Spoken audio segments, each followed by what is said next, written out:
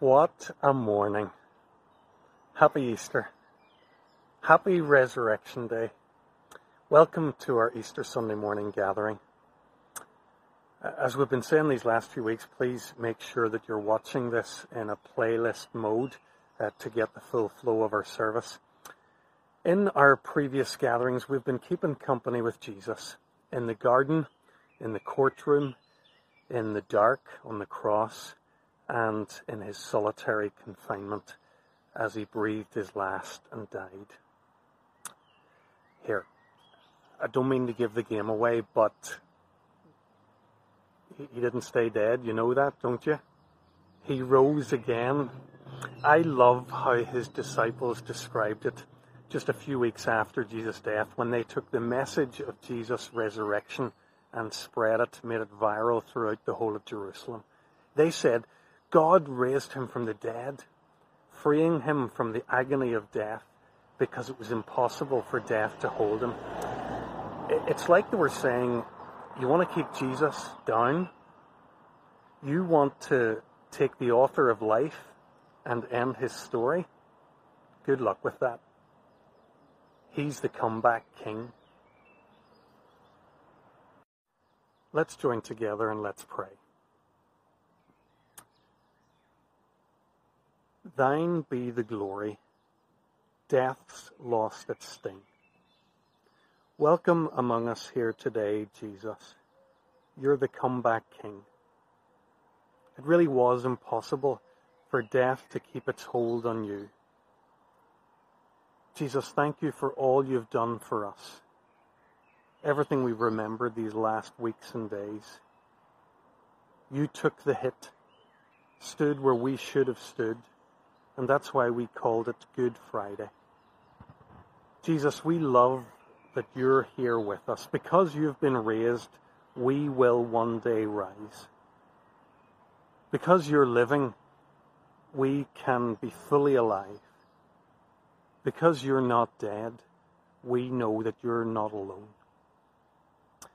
Help us to live our lives now, today, tomorrow, and every day that lies ahead, every moment of our lives, in your power and in your resurrection strength. We pray it in Jesus' name. Amen. Just now we've got a couple of things for the kids. We have a great wee video for them to watch, and then a brilliant Resurrection Day song. Just now we're going to have a little bit of Easter Sunday Bible teaching. David Montgomery, a member of our congregation who often teaches with us, isn't around these days because he and his wife Gwen have gone over to Regent College in Vancouver for a sabbatical. Their plans there have been affected, just as our lives have, by coronavirus. So Monty's found himself with not quite the agenda that he thought he was going to have, and he's therefore a little bit freer. And this morning, he's able to join in with me and to teach on our Easter teaching series. So it's a real joy for me to be able to introduce Monty coming to teach. He's going to share with us a couple of Easter reflections, a couple of characters in the Bible, and thinking particularly about how they responded to the resurrection of Jesus. I think that makes these reflections very interesting because they serve as an invitation to us to think about how we're responding to the resurrection of Jesus. So I'd encourage you to pay attention, to listen carefully and prayerfully, and to see what God might be saying to you and inviting you to think about with the resurrection of Jesus. To prepare us for that, I'm going to read a couple of short passages, not this time from Mark's Gospel, but from John's Gospel. So first of all, a passage from chapter 19. Later, Joseph of Arimathea asked Pilate for the body of Jesus. Now Joseph was a disciple of Jesus, but secretly, because he feared the Jews. With Pilate's permission, he came and took the body away. He was accompanied by Nicodemus, the man who had earlier visited Jesus at night. Nicodemus brought a mixture of myrrh and aloes, about 75 pounds. Taking Jesus' body, the two of them wrapped it with the spices in strips of linen. This was in accordance with Jewish burial customs. At the place where Jesus was crucified, there was a garden, and in the garden a new tomb in which no one had ever been laid. Because it was the Jewish day of preparation, and since the tomb was nearby, they laid Jesus there. And then a second passage from John chapter 20, just beginning to read there at verse 24. Now Thomas, one of the 12, was not with the disciples when Jesus came. So the other disciples told him, "We have seen the Lord."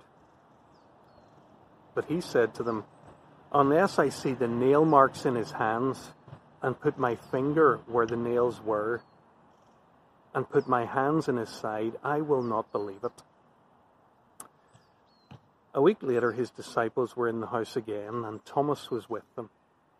Though the doors were locked, Jesus came and stood among them and said, "Peace be with you."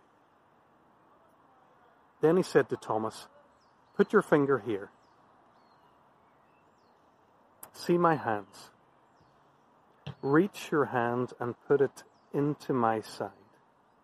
Stop doubting and believe." Thomas said to him, "My Lord and my God." Then Jesus told him, "Because you have seen me, you have believed. Blessed are those who have not seen and yet have believed." Jesus did many other miraculous signs in the presence of his disciples, which are not recorded in this book.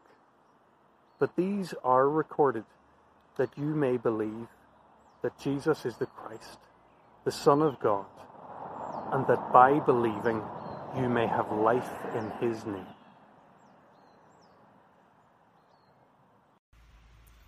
I can't believe it. Empty streets, cordoned off playgrounds, boarded up shops. You can't even get a coffee around here anymore. I think we've entered a whole new world these past few weeks. We seem to have dipped into a whole new part of the Matrix. If anyone had said to you on New Year's Day that this is what your Easter would be like, no school, no work, no church, no socializing, fear, uncertainty, you wouldn't have believed them. And yet here we are. On last Sunday, Christoph left us with the darkness of all the judgment of God falling on the evil and the sin of the world, on Jesus himself. Darkness. But this is a new morning.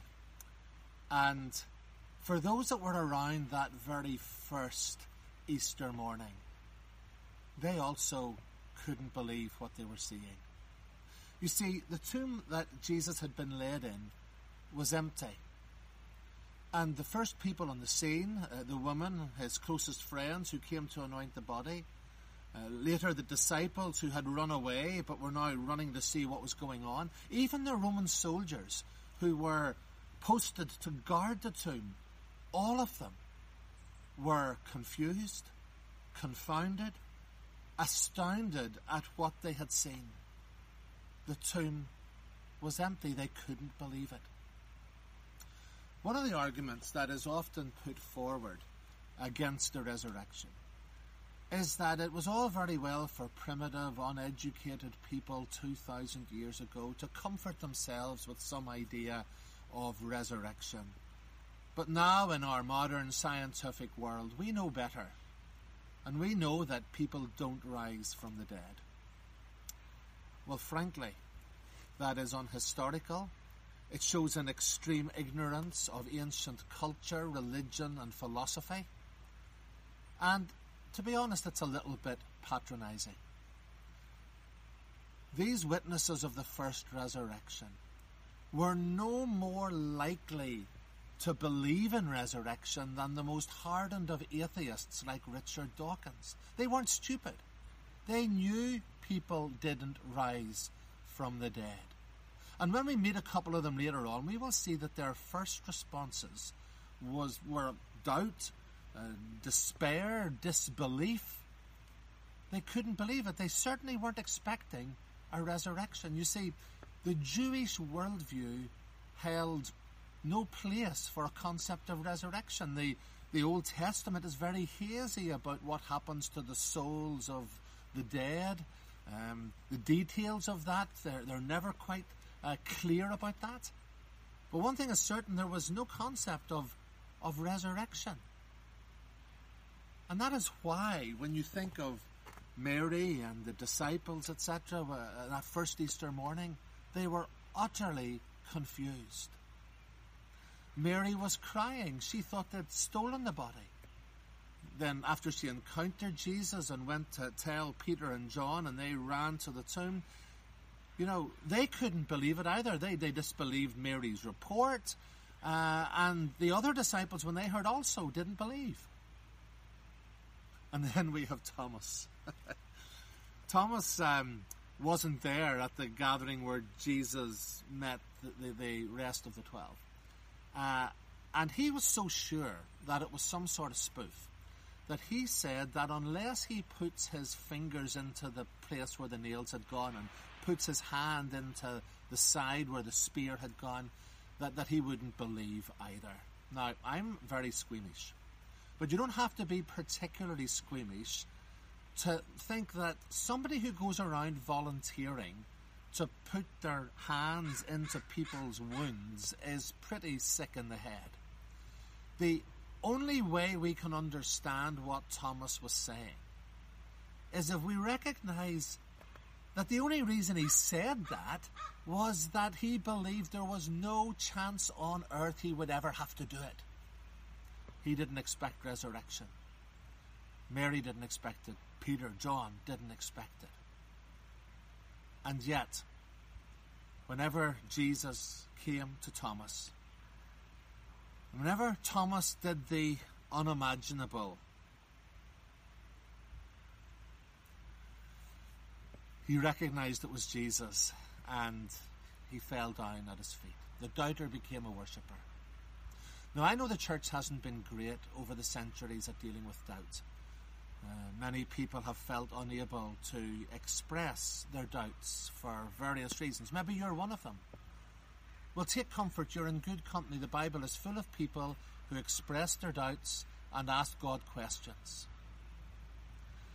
But there came a time for Thomas to believe. And I've noticed that there's also been a tendency, perhaps, for some people to turn doubt into a virtue, to almost think that there is something wrong with coming to a conclusion or achieving certainty on something. One modern writer said that Jesus didn't love Thomas in spite of his doubts. He loved him because he doubted. He wanted Thomas to doubt. Well, frankly, if somebody doubts my word and questions my integrity, I would hope I would love them in spite of that. I wouldn't be saying, bring it on, I love you because you're doubting me. No, Jesus wanted to bring Thomas further. Robert Louis Stevenson famously said, to travel hopefully is better than to arrive. Well, he'd obviously never been on a car with a 5-year-old. Are we nearly there yet? No, we journey in order to get to a destination. We bring our doubts in order to achieve a resolution. Just after this Thomas story, just a couple of verses later, John finishes his gospel by saying Jesus did many other things that could have been recorded in this book. But these are written. Why? So that you might travel hopefully? So that you might live with your doubts? No.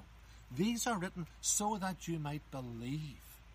So that you might believe that Jesus is the Messiah, the Son of God, and in believing, you might have life in his name. You can't believe it? Neither could they. But there came a time for the doubter to become a worshipper. The other person I would like us to meet this Easter Sunday is a guy called Joseph. We don't know very much about him. We have to backtrack a little bit because this is the guy who gave his tomb for Jesus to be buried in. We know that he was from a town called Arimathea. We know that he was a wealthy man. And one of the gospel writers, Luke, says that he was a good and upright man who was waiting for the kingdom of God. And another gospel writer, John, says that he was actually a secret disciple because he was afraid of the Jewish leaders. So an upright man and yet a secret disciple. And yet he does something fascinating. If you like, he comes out of the closet. He becomes a public disciple. And he does this at a time when it was very difficult to do it. He's got up in front of the very people he was afraid of, the Jewish leaders. He went to the guy who handed Jesus over to be crucified, who was Pilate, and he asked for the body. He was a secret disciple when it was easy to be one, when Jesus was doing miracles and attracting a mass following and healing and all of that. And yet he became a public disciple when it was most dangerous to do so, when everyone else was running away. It seems that he had seen enough in Jesus, enough of his teaching as he heard that, enough on how he went through his unjust trial and the verdict that Joseph actually refused to consent to, and then enough in how he died to realize that this was probably the Son of God. And so he became a public disciple.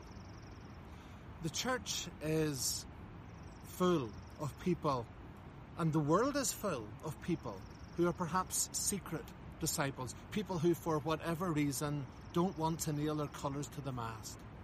Well, if you're one of those, let Joseph of Arimathea be your patron saint. But remember this, there came a time for Joseph to get off the fence and to make a decision and to stop waiting for the kingdom of God and to become part of it. I don't know if Joseph was one of those guys that Jesus gave a personal appearance to after his resurrection, but I'm almost sure he was there with that group of 500 that we know Jesus appeared to as he started becoming a real disciple and as he started understanding what it meant to follow this Jesus. So there comes a time for the doubter to be a worshipper, and there comes a time for the secret disciple to become a public one.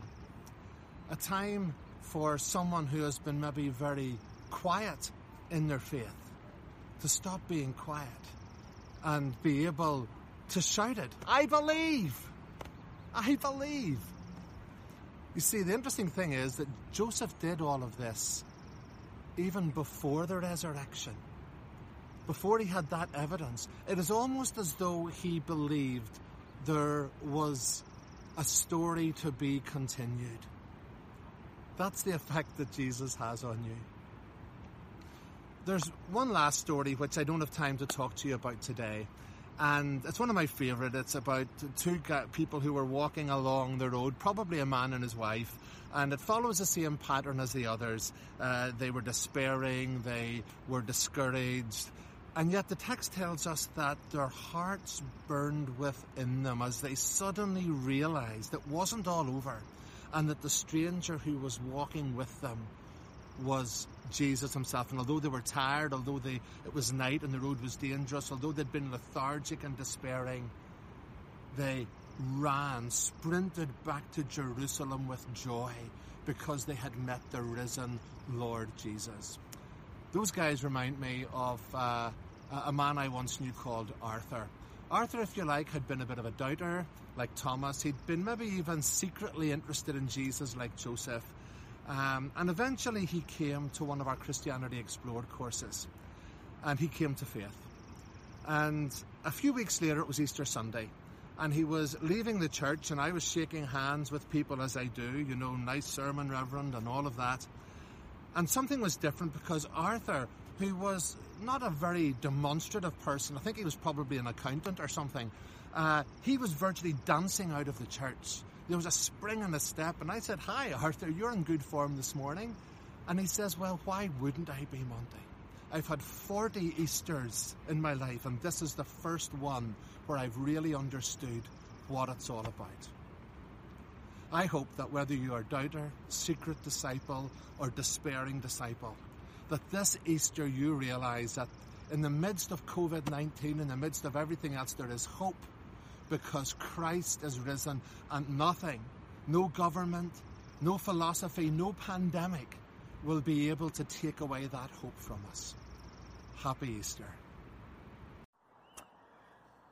Thanks to all of you who've been in touch over the last weeks, maybe expressing appreciation for our City of Love gatherings or the updates which I send out by email. Every time you're in touch, that encourages me because, believe me, it's a weird thing to be sitting in the house most of the time, and a lot of my working life to revolve around planning YouTube playlists, recording videos, and sending out emails. Thank you to all who've been in touch. If you have any ideas of things that you think would be an encouragement to the church family that could be in either a future gathering or in an email, just be in touch with me and send that through, and we'll have a look to see if that would work. One of the best parts of Sunday morning at Kirkpatrick Memorial is our coffee time at the end of the service. It's a chance to catch up, to hear about what's been going on in each other's lives, to tell fun stories, to encourage each other in our lives with Jesus. We miss all of that. Nowadays we can't do that. There's no coffee time. We can't meet up like that. That's why I've created the outtakes section at the end of our City of Love playlists. I want you to think of that as a virtual coffee time. Send me any messages that you have, anything that you'd like to share that you think might be an encouragement to the wider church family, and I'll try to fit that in. Have a look for today's outtakes after this service. You'll see an update from Kirsten Hewitt about her work with the homeless in the Simon community. You'll see greetings from Lynn's mum, from Gary and Harrison, from Eva, Zach and Grace. You'll see the Amazing Grace video that we had previously posted in a City of Love update. And there's even a wee extra kids story for Easter from Dave the donkey. Just now, I'd like to lead you in a prayer, an Easter prayer for these strange times that we find ourselves in. Let's join together and let's pray.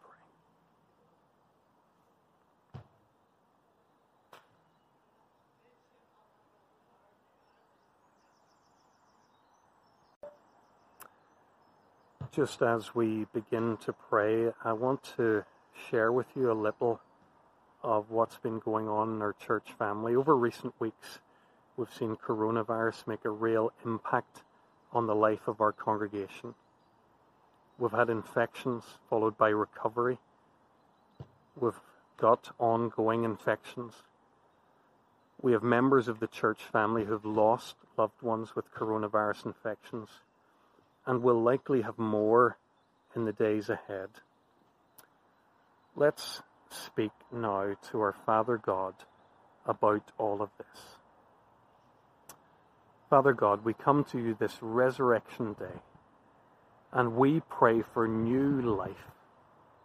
We pray that the same power that raised Jesus from the dead would be at work in us and among us.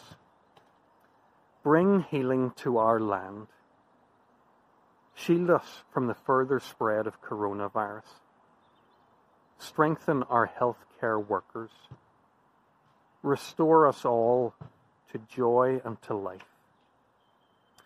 We pray at this time for our church family. Use these days to draw us into a deeper love with you. Teach us in these days how better to love one another. Lord, we pray for those who are fearful. May they learn to cast every care on you and to see that you care for us. We pray for those who are lonely and feel isolated. May they see that you, Jesus, are a friend who stays closer than a brother. Make true to them your promise. I will never leave you nor forsake you. We pray for every member of our church family who feels overwhelmed, vulnerable, and heavy with concern. Help us all, like the psalmist, to say, "Take me to the rock that is higher than I." Lord, may we take refuge in the shadow of your wings until this disaster has passed. Lord Jesus, help us and those whom we love to trust you with our very lives, remembering that you're stronger than death. We pray it in Jesus' name. Amen. We're going to close our service this morning with an invitation to keep looking to Jesus. The song's called "Turn Your Eyes Upon Jesus," but for those who know that old song, you'll find that it has a modern twist, but it's a beautiful, beautiful song. Turn your eyes upon Jesus. Let me close our service just now with some words from 1 Peter, which are just perfect for an Easter Sunday morning service. Praise be to the God and Father of our Lord Jesus Christ. In his great mercy, he has given us new birth into a living hope through the resurrection of Jesus Christ from the dead. May you know that new birth this year. And may you live every moment of every day in living hope. Amen. Hi, my name's Kirsten Hewitt. I've been attending Kirkpatrick for the last 4 years with my husband, and we have 2 children, Harrison and Bethan. I'm presently working from home, and my husband spends most of his days trying to amuse a 4-year-old and 2-year-old. At the end of January, I changed jobs, and I now work for the Simon community in Northern Ireland as the Director of Homelessness. I have responsibility for all our projects and services which are aimed at people experiencing homelessness. Prior to that, I worked for the Salvation Army, and so I've worked in this particular sector for the last 6 years in Northern Ireland. I can talk about homelessness and how it impacts us in Belfast, particularly in street homelessness, and how things have changed over the years. But in particular, I wanted to draw attention to this particular crisis and how it's impacting us now. The Simon community in Northern Ireland has over 30 projects aimed at those experiencing homelessness. 21 of them are accommodation projects, and on a nightly basis we accommodate over 300 individuals.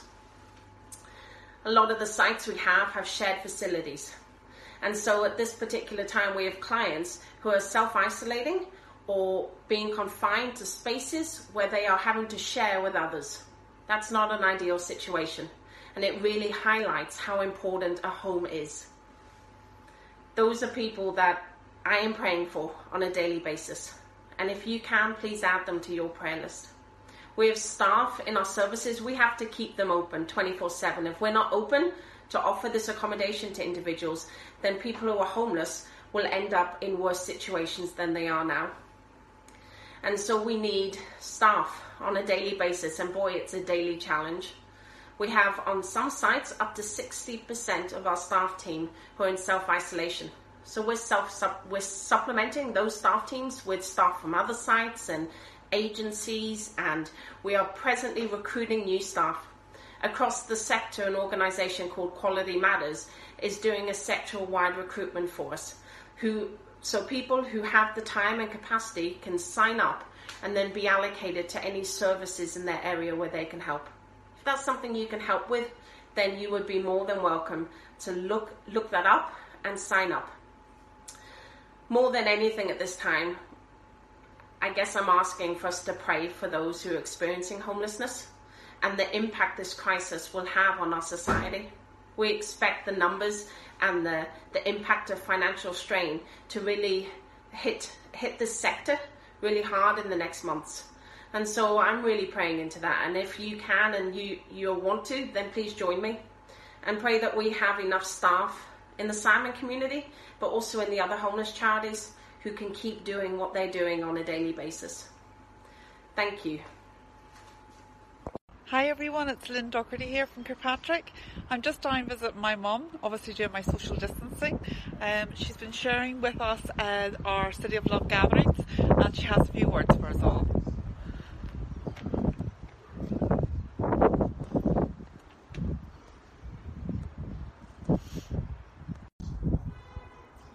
Hi everyone, my name is Hilary Hawthorne, and I would just like to commend your church family for putting together this service, City of Gallery, week by week.